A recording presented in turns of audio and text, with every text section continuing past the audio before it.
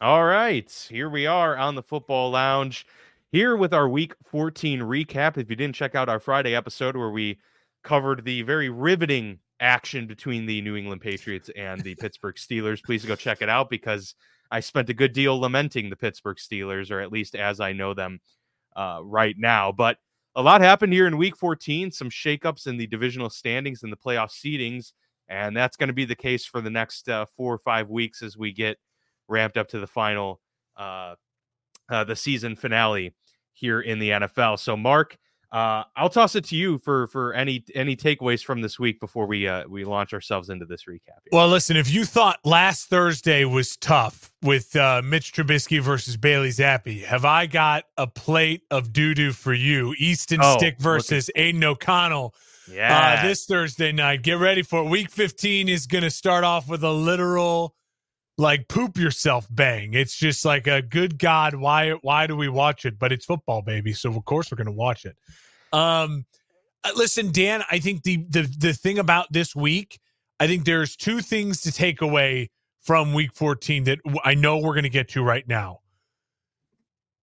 The season's not over. So we all want to jump right away now to the Cowboys are going to win the Super Bowl.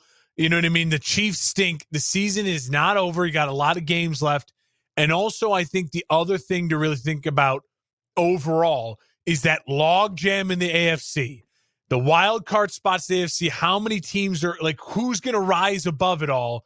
It's so hard to predict right now. So crazy to look at. Joe Flacco maybe the man who's playing the best football of all of those 7 and 6 teams. The dude who wasn't even on a roster until 3 weeks ago may actually have the Cleveland Browns being a team that has a legitimate chance in the AFC with how messy the AFC has become. That's what we're dealing with right now as guys who are trying to analyze football and talk about football. I got to start thinking about Joe Flacco leading a team to the playoffs. He wasn't even on a roster 3 weeks ago. So you got to pivot. You got to be ready and willing to pivot. And also, I think the biggest thing is season's not over. These were some bad losses for Philadelphia and for the Kansas City Chiefs, but that by no means that we may not still have a rematch of the Super Bowl last year and this year's Super Bowl. Philly and KC aren't dead yet. Yeah, some of these teams, the ones you just mentioned right there, are going to be probably just fine. They're just hitting a rough patch, which a lot of teams do, at this point of the season. But obviously, it's not a great time for that to happen for some of these teams as they're pushing for potential 1 seeds that are now starting to slip out of their grasp. Philly, in particular, moving themselves to the 5 seed this week. But yeah, there were 2 teams, the Dallas Cowboys and the Tampa Bay Buccaneers, the only 2 this week that pushed themselves into the division lead. Everyone else kind of stayed the same. But as we mentioned, some overall playoff seedings did shuffle. But, big kudos to Dallas and Tampa Bay as they put themselves in the driver's seat as we get closer and closer to the 2023 NFL postseason.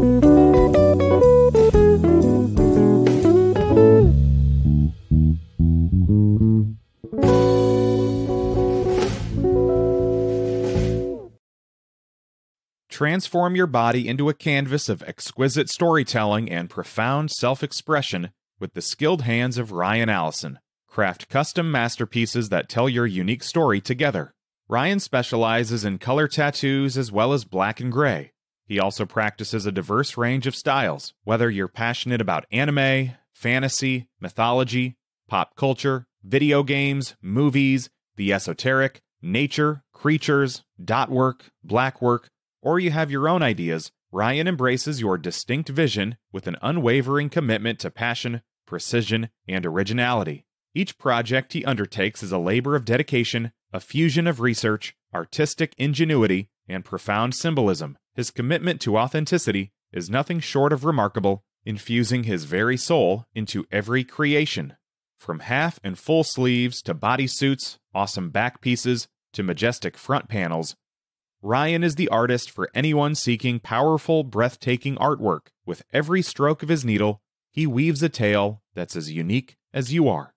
Don't settle for ordinary tattoos when you can elevate your ink to the extraordinary with Ryan Allison. Embark on your creative journey by booking a consultation with him and proudly exhibit your story on your skin. Visit Ryan at Why Not Ink Studio in North Park Mall, or check out his portfolio online at ryanallison.art. Ryan Allison Tattoos. When you choose me, you're not just getting a tattoo, you're getting an experience. All right. So as we mentioned, a lot of action here in Week 14 to get. We got the full Kadarius Toney experience last night. Oh, good lord, we really did, huh? And quite the post game shenanigans that ensued afterwards too. We're gonna get to that for sure when we talk about one of the biggest games of the weekend slate, being the Bills and the Kansas City Chiefs. But to your point that you kind of started off with there about the upcoming Thursday night game. Man, Amazon Prime just can't seem to get out of its own way, huh? I mean, last year was such a bad run, and obviously they were dedicated to making year two that much better and more impactful. And on paper, coming into year two, it looked like they had a much better lineup and were able to secure some better matchups. And then, of course, injuries happened and other things that forced some of these matchups to being just anything but compelling and interesting. And man, it's just unfortunate for them because I'm sure preseason, Raiders, Chargers, at least they looked were like it could be two playoff teams, two divisional teams, going at each other. And now it's, Aiden O'Connell and Easton Stick. How about it? It's brutal. Brutal.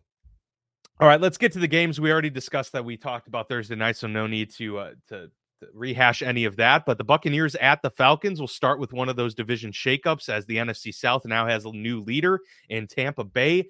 Atlanta had control of their own destiny the remaining month plus of this NFL season, but now they're going to need to put themselves back in contention via some wins and a Tampa Bay loss. But the Bucs get a 29-25 victory over Atlanta. Pretty good game, some back and forth action there, but Cade Otton gets a big time touchdown in the fourth quarter as Baker Mayfield and company kind of rally the troops, if you will. Atlanta scored late, took the lead, and it looked like that they were going to be the winners, but Baker Mayfield and company are able to march down, and Atlanta at the end, even though they had a 30-yard Hail Mary attempt, if you can even call it that, wasn't able to finish it off. So a 29-25 victory. And now, Mark, after, I certainly had Tampa Bay as one of the worst teams in the league coming into the season, they're now a playoff team as we sit here today. Give them a ton of credit for continuing to fight. It feels like both them and Atlanta have had times during this season where it was time to write them off, and then they've battled back, and now here they are sitting Tampa Bay ahead of the NFC South. No one wants to win the division. I thought we'll get to the Saints game. I thought the Saints showed some real life this weekend too. Like they did what they were supposed to do, like beat up on a bad team, right? They needed the Panthers. Bad. Yeah, the Panthers being the only team in the NFC South that's not in competition.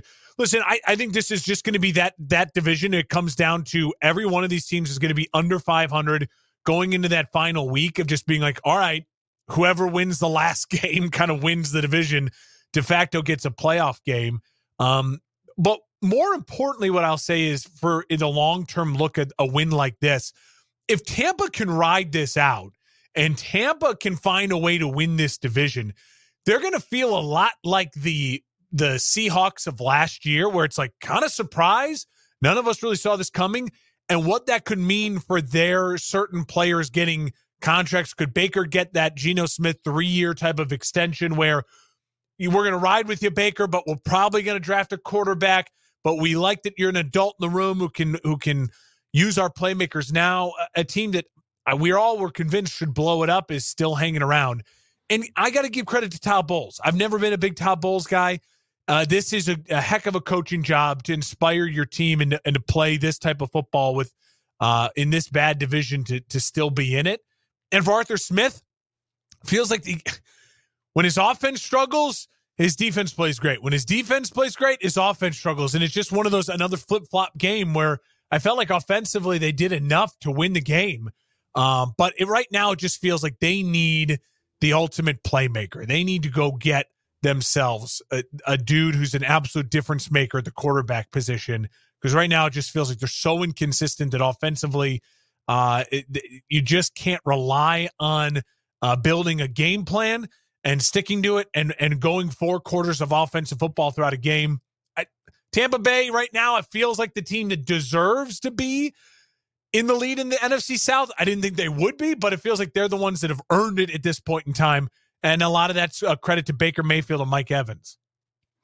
Yeah, there was, I think, a penalty that was called against Atlanta early in that final drive for the Bucs that really kind of derailed everything and led Tampa to eventually score the game winner. I know Arthur Smith was really, animated on the sidelines about it. I can't remember what the exact play was, but that just goes to show you too that a lot of these games and the NFL in general, you're really one play away a lot of times, and we know that the Chiefs know. Yeah.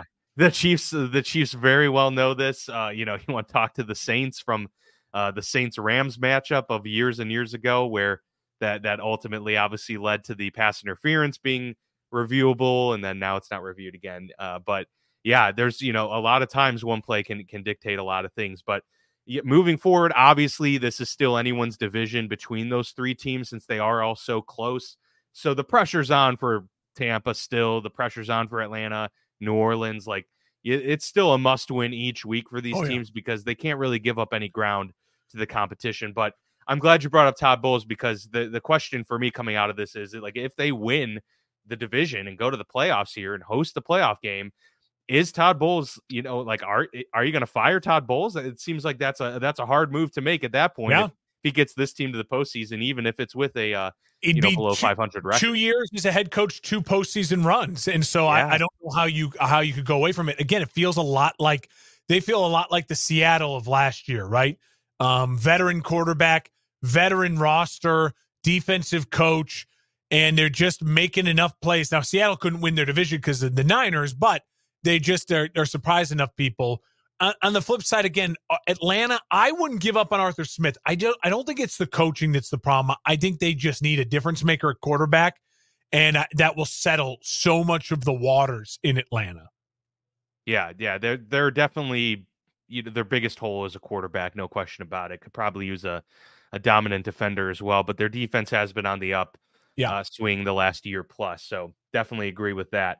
The Lions go on the road at your Chicago Bears, and the Bears, they seem to have the Lions number earlier this year, right? I mean, Jared Goff was not himself at all in that first matchup, and the Bears just kind of gave that game away and let it slip. Yeah. This time, they said they're not going to let that happen, and they were able to put the hammer down and get a convincing 15-point victory against the NFC North leaders. And, Bears now are 5-8. I'm wondering to you too, and I don't know if this is the question you want to address right away, or you can get to it later on in your response. But at this point, do you want the Bears to keep on winning because they are going to get the number 1 pick from the Panthers anyway? And if their second pick is outside of the top 10, so be it type of situation? Or is this something where you just want them to play well but keep losing? No, listen, I always want my team to win. Like I can't deny that. I can't hide that. And because of the luxury of the Panthers pick, you're still like, you have so many options. You have so many ways to add a ton of talent, whether you take a player number 1 overall or you traded for a haul like you traded for DJ Moore. So the Bears are in a really terrific spot. I think to me, the key is, since the Bears traded for Montez Sweat in week 9, the Bears defense is ranked now top 5 in total defense, pass defense, and takeaways. So that alone just goes to show you, I think, a couple of things. Number 1, people are saying, look, maybe Matt Eberflus deserves a chance now. His defense is playing like a top 5 defense. I actually think this hurts Matt Eberflus. It helps Ryan Poles. I think it hurts Matt Eberflus. Interesting. Okay. Because I think what it is when you bring in players, when the GM gets A players, it just goes to show you that players are making the difference in this game, not the coaching. Like, you had one player and it goes from 30th to 5th. That, a good coach and a really, really good coach would have just, hey, we got some scrappy guys, but I'm a defensive coach. Yeah, maybe we're a 15th ranked defense and then goes to 5th. I really think, again, just because you start to win games, it's the first time Eberflus has won back-to-back games. I still don't think Eberflus should be a head football coach. Okay, but can I play devil's advocate? Job for another year?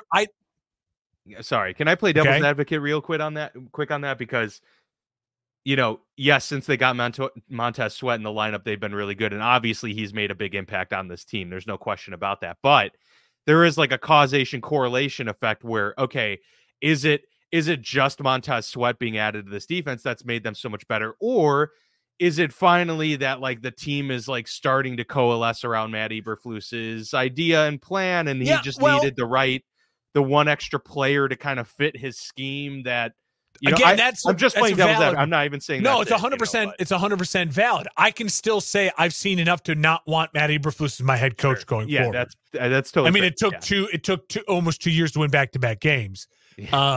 And overall, again, I just don't think he's built a good enough staff, and I don't think he's elite enough as a head coach to get my team where I want my team to be. Now, if they keep him because he wins out and he does all these things, like, I'm not going to be the most angry person in the world. I want my team to win games. I want my team to be a winning franchise. And, maybe he gets it. He's earning his way to a third year. And that's just kind of how it works in the NFL sometimes.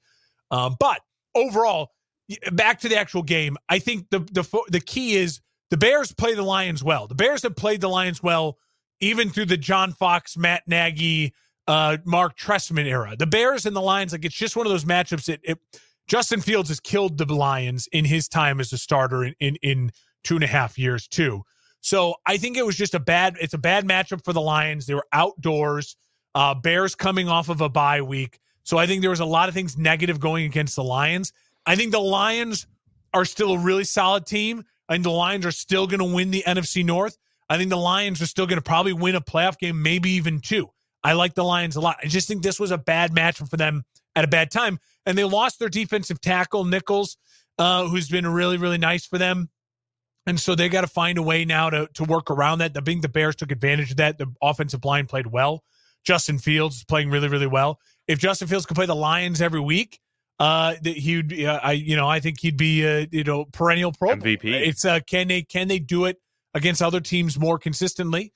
They're playing good football right now, so I'm a happy camper, and I'm not hating on the Lions yet. I think the Lions will be okay. This was obviously a bad loss for them. I think Dan Campbell get it turned around just like he did after their last bad loss against the Packers. Come out and they won a game, lose a game. I think they'll be fine to get right back on track. The schedule's still really workable for the Lions. Minnesota twice coming on up. Minnesota's terrible. They'll be fine in the division.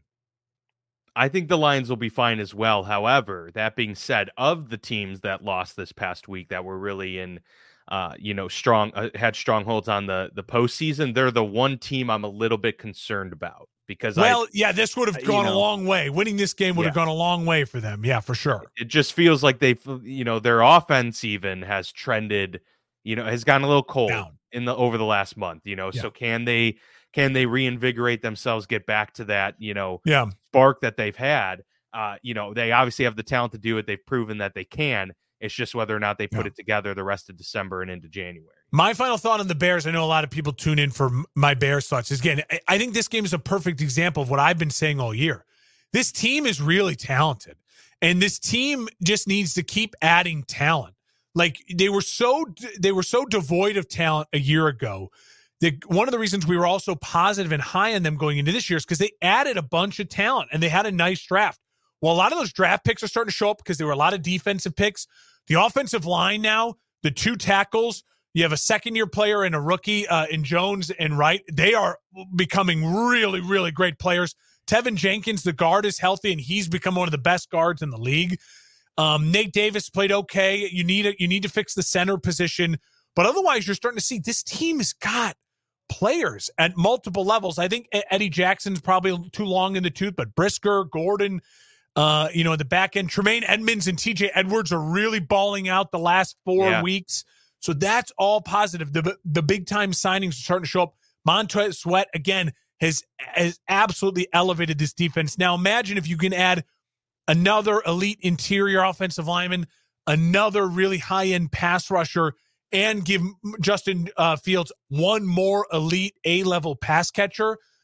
You add 3 more players to this team, which they absolutely can do with 2 first-round picks. I mean, this team is really becoming on the cusp. Then you say to yourself, is Eberflus the guy to lead this team to that next level of winning divisions consistently? That's why I say I've seen enough already to feel strongly he's not. But does that mean he's going to lose his job if they win out or they turn around? I don't know. I don't know what to tell you. We'll have to wait to see what the offseason brings to them and how they finish the season. So it's good now. they got to finish 4 more games still. A lot still to prove it with Justin Fields and Eberflus as well. Yeah, I mean, hey, 4-0 is not out of the realm of possibility. They've got the Browns, the Cardinals, the Falcons, the Packers. Those are certainly winnable games. The Browns going to be a tough one. They've got such a good defense, and now we're seeing how Joe Flacco is playing. But and that road game at the Packers to end the season. But if they're at a point where they're 8-8 going into that final game, there's so much to play for Chicago at that point. Maybe even a potential 7 seed or something like that. So this could get very intriguing. I'll put it this way. I spent time on the ESPN playoff predictor this morning. The Bears can make it. They have to win out, and Bears fans have to be rooting against the Rams. The Rams are the team. Okay. Rams in Seattle have to kind of fall apart to help the Bears. But yeah, they absolutely still can make it if they win out and the Rams lose, I think, 2 of their last 4. Well, I'll be rooting for the Bears next week, most definitely, since they play Cleveland. Yeah, I know. The Colts fall to the Bengals, and just like that, Jake Browning and Cincinnati have found themselves 2-1 under his leadership. They're 7-6, and they win by 20. They don't just win; they win by 20. Blow them out at home. At home over Gardner Minshew, and the Colts, who were on the upswing, inserted themselves into the playoff picture. Now they're back out of it. The Pittsburgh Steelers actually jumped back in after this weekend. So it was a good weekend for the Pittsburgh Steelers after that brutal Thursday night showing. But the Bengals in the AFC North still behind Pittsburgh because of the tiebreaker. But the Bengals, if they keep playing the way they've been playing with Jake Browning, I think we're talking. We were saying that Cleveland and Cincy were like out of the picture after their injuries. Both teams right now seem to be very much in the picture here at 7-6 and 8-5 respectively. And it's because both teams' defenses are playing really well, and both teams have offensive coaches that have come in with a guy off the street in Joe Flacco and a young kid with a high upside in Jake Browning who sat for a couple years here now, and they've unleashed the offenses. I mean, both offenses have talent too. I mean, Njoku had a big game. He's kind of a breakout game for him, remembering how much of a talent he is. And then obviously really for Cincinnati, 2 of the best wide receivers in the NFL, plus a really solid running back in Mixon. I was shocked by this game. I predicted the Colts would come in and win. I thought it would be like, all right, Jake Browning pop, come back to earth. No, I mean, the Bengals have built a roster to win now because they have one of the top 3 quarterbacks in the league, and their backup is playing really solid football. So they're a dangerous, dangerous team. And they're playing like a team with nothing to lose. That game, the way they played offensively, taking big shots, not holding anything back. They were literally just, it's like they all looked around in the locker room and said, fuck it. We have nothing to lose here. Let's go all in. And for the Colts, they just ran into a team that just has more good players than them and are playing with house money. And so it felt like the Colts just ran into a buzzsaw of the Jake Browning buzzsaw. I still think the Colts could end up with a playoff spot.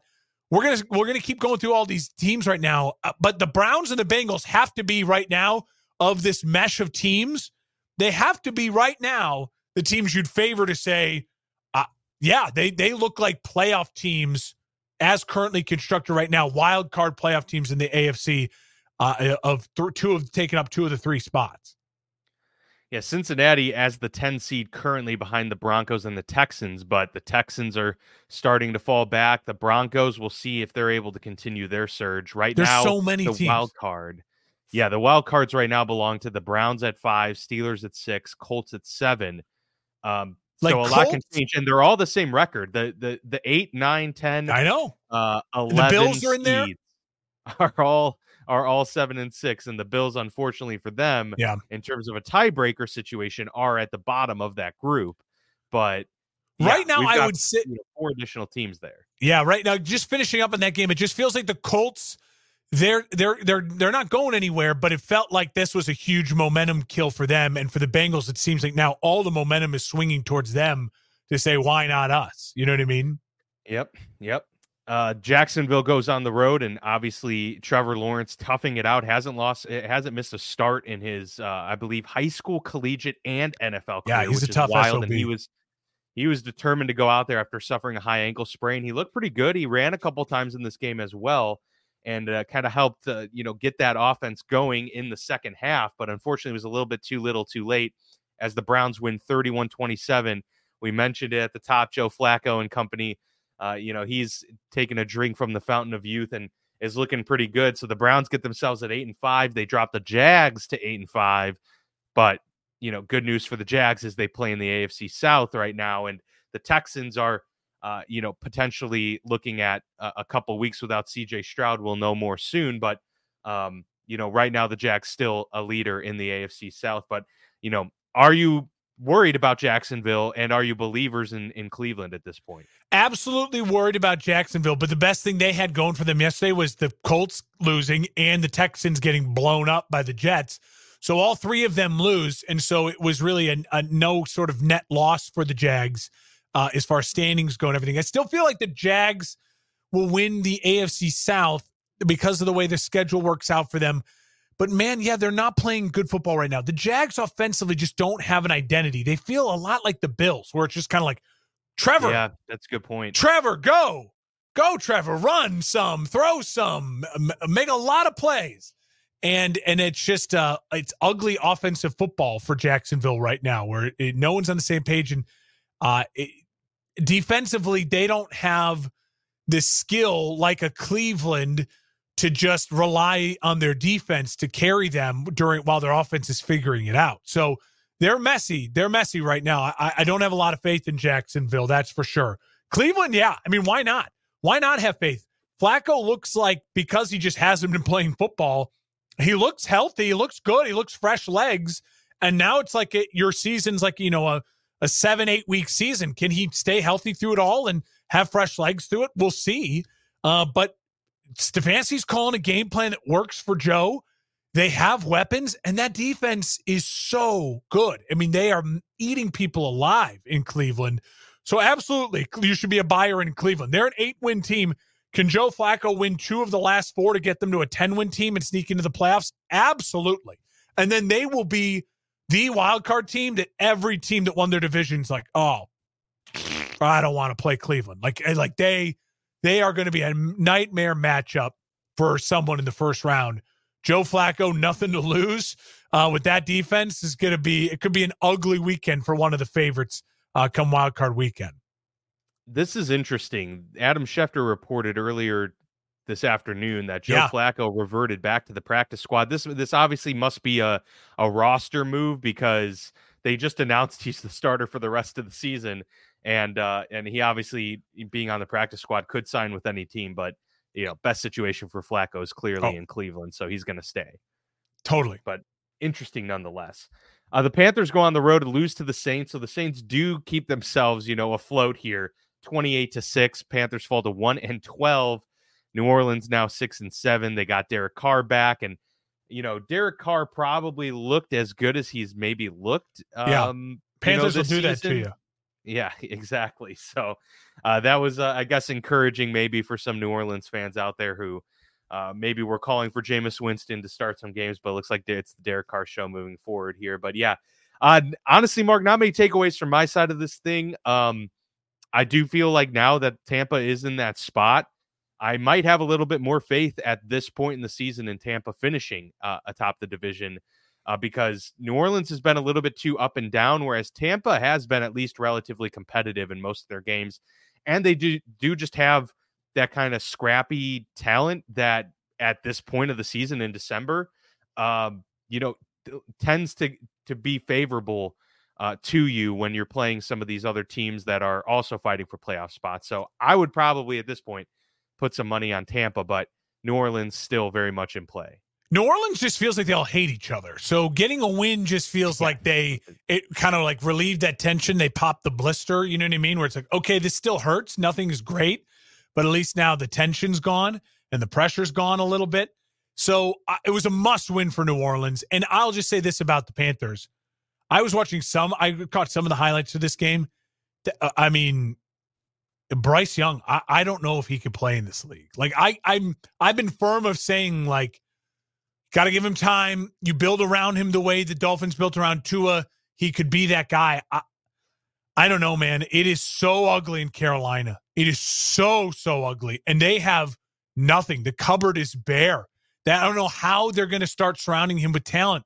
So that is a gigantic hill for them to climb.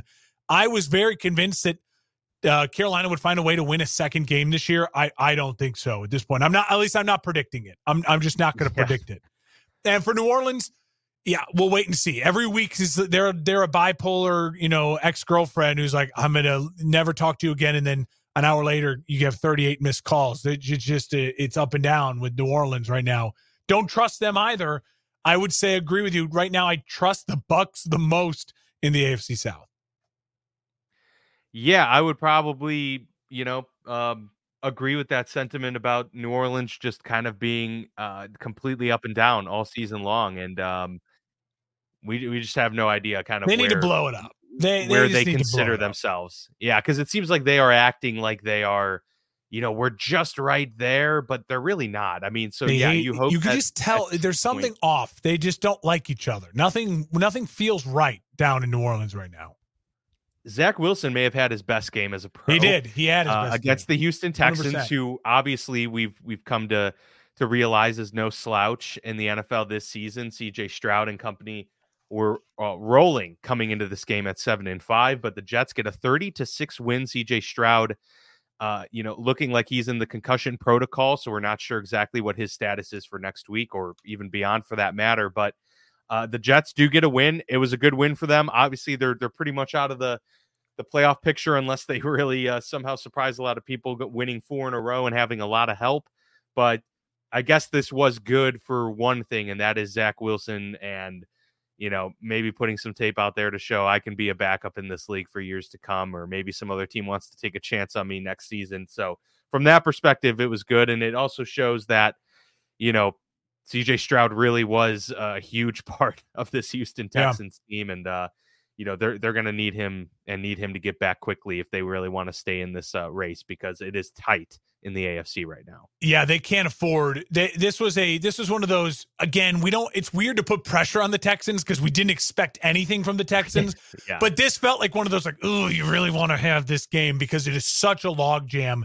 And knowing that the Jags probably were going to lose, they had a really tough game ahead of them. This could have been a moment for the Texans to kind of seize the opportunity. And they got blown up. I mean, it was as simple as they got destroyed. They ran into a buzzsaw. Credit to Robert Saleh. Credit to Zach Wilson. Both of them may have saved their jobs with a performance and a win like this. And if Zach Wilson can play even 70% this good the remainder of the stretch, to me, you start to say to yourself, oh, okay, you can sell Zach Wilson on staying in New York, being Aaron's backup for next year, and not having to because it felt like you had to get him out of the room. But this was, again, one of those wins where if this leads to him playing this type of football or even remotely close to it down the stretch, you could say, all right, no, again, he's just a young kid. He's needing more time. He's not a starter, but he can be, we already have him in the building, already knows the system. Maybe he's Aaron's backup, going into next year as well. And for Saleh, this felt like, hey, our defense balls out. I'm the head coach of this team. I deserve to be the head coach of this team. So huge victory, kind of a moral victory for the Jets, even though it was also a real victory for the Jets. It is somehow a tough road the rest of the way for Houston. They play the Titans twice, and divisional games like that, never easy. They probably split, right? So then they play the Browns and the Colts the other 2 weeks. Yeah, they got to find a way to go 3-1 in division. Whether that's sweep the Titans and lose to the Colts, or split the Titans and beat the Colts, and then you can give up that Browns game, because the Texans are a 7-win team. So again, you want to find a way to get to 10 wins. You'd probably secure it as a 10-win team in the AFC as at least the 7 seed. So find a way to get 10 wins. It's possible, but they need CJ Stroud back healthy. They need him back very, very badly. The Rams go on the road to the Ravens. A very enticing game here. Love this game. I called it. I had my upset of the week on my Saturday show was the Rams plus 7.5. I knew, I just felt this game 100%. Ravens were off the bye. Rams are playing really feisty football. Puka Nacua, catch of the year. Cooper Kupp, big game. In the bad weather, Stafford's balling out. He looks healthy. He's playing really, really good football. And this was a moral victory for the Rams. Even though they lost in overtime in a really bad way, this showed them, I think, and to the rest of the NFL, the Rams right now are a dangerous team over the next 4 weeks. You don't want to be playing the Rams. They're going to put up a heck of a fight. They're well coached. They're just, again, devoid of some veteran talent. And the Rams, this is the type of loss for the Rams. If they can stay around 500 and keep losing or winning games like this, where you'd say to yourself, the Rams might be buyers this offseason for that final run with Stafford. And who knows what the future could hold for them next year. It felt like a big kind of building block on what this year was, which was just a get-right year. All those rookie players playing really solid football for them. The Rams are one of the best coached teams in football. Sean McVay, don't sleep on Sean McVay. And for the Ravens, wow, Lamar played great down the stretch when he needed to. They could not afford to lose this game. It felt like he finally made the big plays when he needed to. And then, of course, the special teams, John Harbaugh special teams walk-off win. Nothing like a punt return walk-off, Dan. I felt so good about knowing what was going to happen in this game, knowing the Ravens would find a way to win it, but that the Rams would be very involved in this game. There's a lot. We have no idea what's going on in the NFL. This was one of those, it just felt like 7.5 Rams. I knew it all along. Yeah, no, you called it. And, they've surprised me throughout the season. I obviously was very, very low on them coming into the year. And maybe I just underestimated Sean McVay. I also underestimated the health of Matt Stafford, who, to your point, is still playing very, very high quality football. And the fact that they were able to get such an elite number 2 wide receiver, where they did the draft, just shows, how impactful that can be for a team and where they're heading. So yeah, next year they could be running it back with a clear number 1 receiver and one of the best number 2s in the league in Puka Nacua and a great young running back and a lot of talent. So yeah, fortify a little bit of that O-line, get some more defensive playmakers in there, and bring in a veteran edge rusher to help out with Aaron Donald. You go one more year. The Rams, I'm telling you, the Rams I might have to pick the Rams to win the division again next year. That's how much I love this loss for them. They're pretty right. They do seem that close, very much. It was a good loss. Yeah, 6-point loss to the what we consider a top 3 team in the NFL, top 4 team in the NFL. And for the Ravens, really there's no shame. You want to blow teams out. You want to look better than that, but you found a way to win that game at the end when this Rams team kind of came out and unloaded the clip on you. That's what Super Bowl teams do. They find ways to win games. It's one of the reasons why I love the Eagles so much early in the season, because they weren't blowing people out. They were finding ways to win games. Now, the flip side of the Eagles, it's like, oh my gosh, now they've been blown out 2 in a row. Now you start to really, flip that narrative for them on the opposite end. Yeah, there are some concerns there for sure. There's another concern I have with consulting Mark Hespin for fantasy quarterback advice. Because, listen, I was like, hey man, do I start? No, I was right in line with you. I was getting to this next game, the Vikings at the Raiders. I put Josh Dobbs in there instead of Trevor Lawrence because Trevor Lawrence coming off that injury against the Cleveland defense scared me, but it turned out that Josh Dobbs and nobody in this game wanted to find the end zone or even sniff it for the entirety of the game. Yeah, it was basically a game-winning INT for the Vikings helped secure a victory, a 3-0 win for Minnesota in this one. It was a lone field goal. And what were they saying, Mark? I believe that it was the first game since the 40s to go into the half at 0-0. It was something crazy like that. A lot of which awful is, records, really bizarre. Yeah, I'll say this. The Vikings officially are the team now that feels like they need to be the most aggressive in addressing the quarterback position, because the rest of the roster and the coaching staff, it feels like it's really close or it's already there. It feels like the Vikings now are an elite playmaker, a Drake May, a Caleb Williams away from being like, oh, bleep, this Vikings team now could be a legitimate contender. Hawkinson, the 2 wide receivers in Jefferson and Addison, a very solid offensive line. I think they need a little, maybe also just another really dynamic running back, kind of like a bell cow back. I think that would go well in Minnesota. But Brian Flores has the defense playing well. If he can stick around, you can keep him if he doesn't get a head coaching job. I think there's a lot of positive things going for Minnesota, except for just like they are now officially desperate for the next guy. Like they need it, and they need it bad. And for the Raiders, they might be the second most desperate team in that way for just the guy. Get me the guy, because they have playmakers, man. The Raiders have playmakers on both sides of the football, A talent, A players. I think the only thing I'll take of this win is Antonio Pierce again. I think just deserves the job. Just make it official. Like, make it official. Let the locker room rally around this guy. He is, he's going to bring, it feels like he will bring stability to an organization that desperately needs stability. Very much so. They're probably the one organization right now that you can say is in dire need of just someone to steady the ship and get this thing put on the right track. It's kind of like what Lovie Smith did for the Houston Texans a few years back, you know, yeah. and like that's what Mike he was Tomlin to the for. Steelers would be perfect, but I don't think the Raiders. I mean, Mike Tomlin to the Raiders would be perfect, but I don't think the Raiders can afford anyone more than Antonio Pierce. They're going to have to dumpster dive for a coach, and I think one fell into their lap. He's already on their staff. Hilariously, the John Gruden rumors have started to circulate, like him coming back to the Raiders. Like, I don't think that's going to happen. No, so we can put that to rest pretty quickly.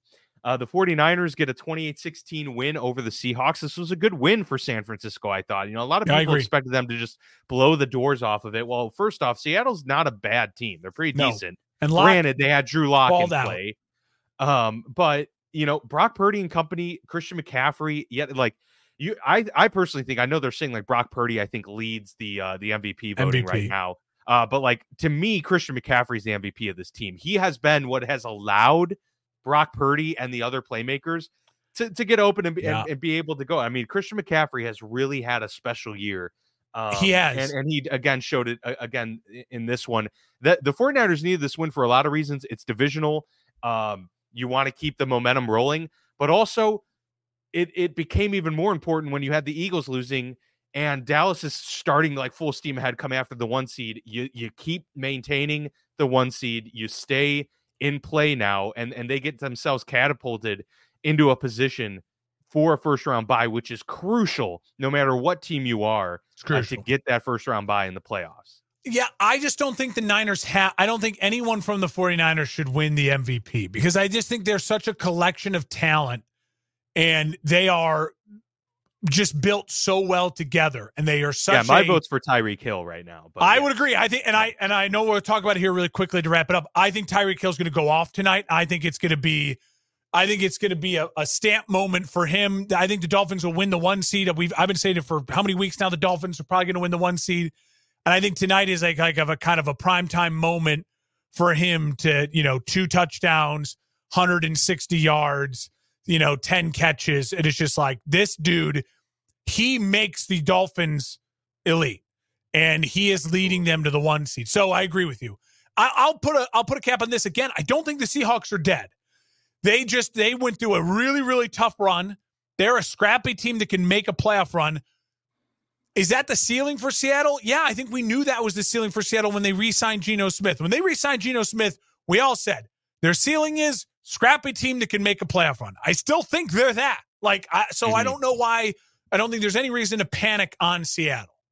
Yeah, I just think they would welcome Geno Smith back, for sure. Yeah. Because, and this was smart of them. Wave the white flag a little bit. Let him get healthy, because the next 4 games now are your whole season. Can you win out? They can. It's gonna take a healthy Geno to do it. Bills got their much needed win, 20-17 over Kansas City. Yeah. Of course, Patrick Mahomes, Andy Reid, very upset in the way this game ended because they called Kadarius Toney offsides on offense, which is a penalty that doesn't get called very often. But to be fair, he was offsides, and it straight up is what it is. He lined up offsides, and Travis Kelce had one of the coolest plays I've ever seen. Where he lateraled it back about 20 yards to Toney, and Toney scored what would have been the game winner. Yeah, but it gets called back because he was offsides. Patrick Mahomes was screaming at the refs. Andy Reid in the post-game presser was not happy about it, but it is what it is. And the Chiefs had plenty of opportunities in this game. Their offense, yet again, for the 5th time, 6th time this year, wasn't able to get it done. And so I'll eat crow for this one. I thought the Chiefs were going to win handily, and instead the Bills go to 7-6 and put themselves still in the playoff conversation. So I have 4 thoughts on this. Number one, glad the Bills won because it keeps them alive in that bunch of teams that are like, this is chaos in the AFC. And it adds to the fun of it, I think, sure. overall. Yeah, it will be so fun. As a fan of football, I'm just like, I kind of liked that. Number 2, not only was Tony offsides, if you look at the still frame of the photo, they could have easily thrown the flag again on Jawan Taylor like they did all early in the seasons. He's lining up so far back still in that photo, in that still frame. It's they're just a mess right now, like offensively and getting coached up. And at this point in time, I think the Chiefs need to send a message, a strong message. And I think one of those would be benching Tony like a healthy scratch, because it is his job. The refs will tell you you're offsides if you ask the ref. He didn't ask the ref. And maybe it's because he knew in his head this was a big play. And he was lined up close to the line of scrimmage. Like he wasn't on the sidelines. He wasn't lined up out wide next to a ref. Like the ref's going to have to like shout at him. Yeah, and he could see the ball. I mean, he's looking at the ball in the still frame. It's an embarrassment by him. Yeah, third year in the league. Third point. That is the future of football. Like if you can make it work. The laterals like that, all those rules favor the offense. And if you have talented players like a Travis Kelce who you trust, that is the future of football. Like those plays, it's 100% legal. It's really fun. It's awesome. And if you're getting creative play callers, the Mike McDaniels, the Andy Reids of the world, with talented guys who could do that, who you trust, that's the future of football. And not just on Hail Mary plays. And then my 4th and final point would be the Chiefs offense is very broken right now. And with the Mahomes tirade at the end of the game, the Chiefs have quickly gone, I think, within the last couple weeks here from, we love the Chiefs, they're a fun dynasty to root for compared to the Patriots. It's like an evil dynasty to root for. Andy Reid, big jolly guy, eating cheeseburgers, State Farm, like fun dynasty. They're quickly becoming kind of like, just shut up. Like, it's this taste is becoming sour in our mouths, and you have all these other fun storylines popping up. I'm not saying the Chiefs are dead. I'm not saying I don't like the Chiefs anymore. I still like the Chiefs. I think they're very interesting. I think the Taylor Swift thing is interesting. I think it's really fun. But that was ugly. Like, Patrick, you're a 2-time MVP, a 2-time Super Bowl winner, and a 2-time Super Bowl MVP. That's beneath you. Like, you need to go to the sideline. You need to grab the tablet. You need to look at your player and say, what the are you doing? Don't be held back going after the refs. That, to me, is a moment, he said, I think it was Andy Reid that said this was embarrassing for the NFL. That was just embarrassing for Patrick Mahomes at the end. Like, and let's be honest, Patrick, where are you? Your team scored 17 points at home against a beat-up, injury-riddled Bills defense. You scored 17 points at home. I get it, one play at the end of the game, but you only had 17 points with 1 minute left in the fourth quarter at home. Yeah. And in the past, if the Kansas City Chiefs were without Clyde Edwards-Helaire or Damian Williams, they would be perfectly fine. Them being without Isaiah Pacheco had a huge impact on their ability to do anything in the run game. So who's the MVP of this team currently? I mean, obviously Mahomes is the best quarterback in the league overall, but I would say Pacheco, and we've been saying this for a while, is the Kansas City offense this year. I mean, he's really the heartbeat of how they operate. And without him, they looked a lot different. And yes, they don't have options outside of Travis Kelce. The GOAT in the league right now scored 17 points at home against an injured, beat-up Bills defense in a really kind of a must-win game. Yeah, it was an important game, obviously. Yeah, for sure. The Broncos win 24-7 on the road at the Chargers. The Broncos now they're starting to stack. They're starting to look pretty good. The Broncos. And the Chargers lose Justin Herbert. He fractured an index finger. He's going to be out. So, yeah, we'll see what happens moving forward. Yeah, he might need surgery, I was hearing this morning. I would just shut him down. Just shut him down. At this point, I know they just can't. Like, Staley's not going to do that. I don't think Herbert's that kind of competitor either. Miss this game because it's short rest. See what happens. Give him like the full week, week and a half off here now. Maybe he comes back, but at this point, it feels like the Chargers season is completely over. It's lost. And I think you absolutely need to clean house in LA. The only people that should feel really safe are like Khalil Mack, Bosa, Herbert, and Allen. Like those are the guys that should feel safe. Maybe Corey Linsley and James probably and Rashawn Slater, but otherwise, yeah. I mean, this has been a disaster season. And for the Broncos, I love this story. Like they are quietly just going about business, 6-1 in their last 7. They've completely turned it around. And I will just say this about Denver. They could quickly become the team in the AFC besides the Browns who you're like, I do not want to play them. Like, please, God, if you're a division winner, you're going to be looking around saying, I want Pittsburgh. I want the Colts. I do not want the Broncos. I do not want the Bills. I do not want the Browns in the wild card. Absolutely. The Broncos are a scary team, and they can. Well, they're playing with house money. Like this is so house money for them right now, and it feels like that. Like their defense is playing so much better than it was at the beginning of the season, and obviously Russell Wilson has started to really click. Him and Cortland Sutton have really, really forged themselves a solid relationship where Sutton's being made to look like one of the better, receivers in the entire NFL. So it is a fun story. I agree with that. And, at this point, it would be cool to see the Broncos get back in the postseason, and they'd be a tough out for sure, especially if they somehow got to host a game the way that the Chiefs are starting to fall out of favor. They're only one game back. I don't know if that'll happen. I don't know if they're only one game back. I'm just saying it could happen. It very well could happen. The Eagles at the Cowboys. This game did not go the way either of us thought it would, and I know that this will close out the show for us here. But the Cowboys winning 33-13, convincing fashion. We thought if the Cowboys were going to win this game, it wasn't going to be by 20.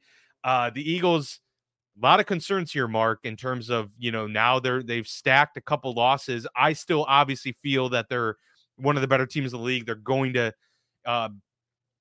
be a team that, is still to be reckoned with in the postseason. But I obviously at this point don't have a whole lot of faith in who's going to win this division, because now Dallas has a stranglehold on the NFC East.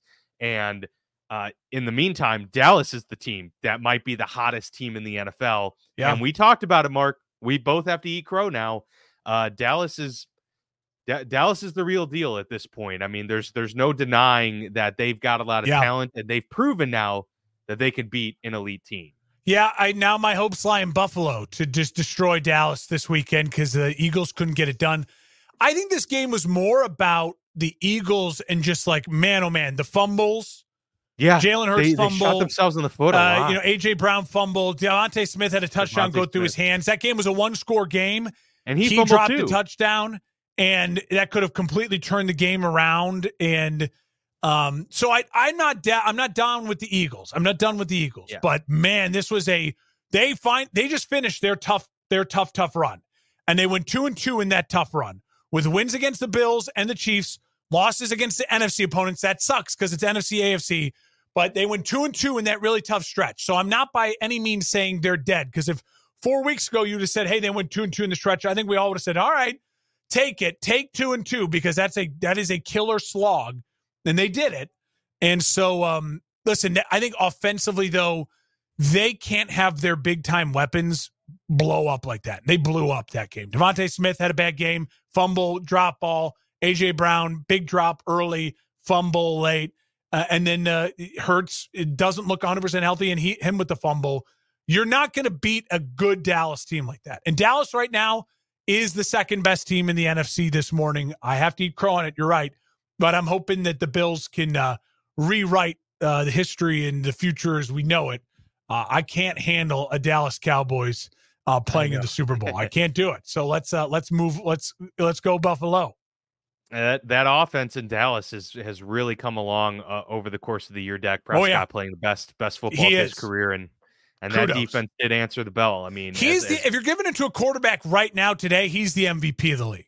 Yeah, I would agree. In terms of quarterbacks, no question. I mean, he is really like the heartbeat of this team right now, especially offensively. And there's just no stopping CeeDee Lamb. He's unbelievable. Yeah. So there's just too much good going, too many things going right for the Dallas Cowboys, and some things going wrong for the Philadelphia Eagles. But to your point, The stretch was a tough one. Came out 2-2. Turnovers killer. Better days on the horizon, but yeah, you can't turn the ball over and expect to win. So that does it for our Week 14 recap. We got a couple games coming up here tonight on Monday Night Football, and then we've got some, the Thursday night matchup. Got some games coming up on Saturday and then Sunday. So a lot of football over the next week with 2 games starting here tonight. So excited for that. Looking forward to the week ahead as we get more and more playoff scenarios starting to form. I imagine, Mark, as we get into the next few weeks here, a lot of these episodes are going to be shaped largely about these playoff pictures and how these games are starting to unfold. And the NFL does it with this scheduling. They always make some of these pivotal divisional matchups come late in the season. So we have a lot to look forward to down the stretch. So that'll do it for Mark and I. We appreciate all of the support. As always, please like and subscribe on YouTube if you watch, and check us out wherever you get your podcasts. Also on social media at FB Lounge Pod.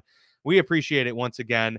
And for Mark, I'm Dan, signing off here on the Football Lounge. We'll see you back here on Friday as we get to recap that riveting Thursday night football game coming up this week.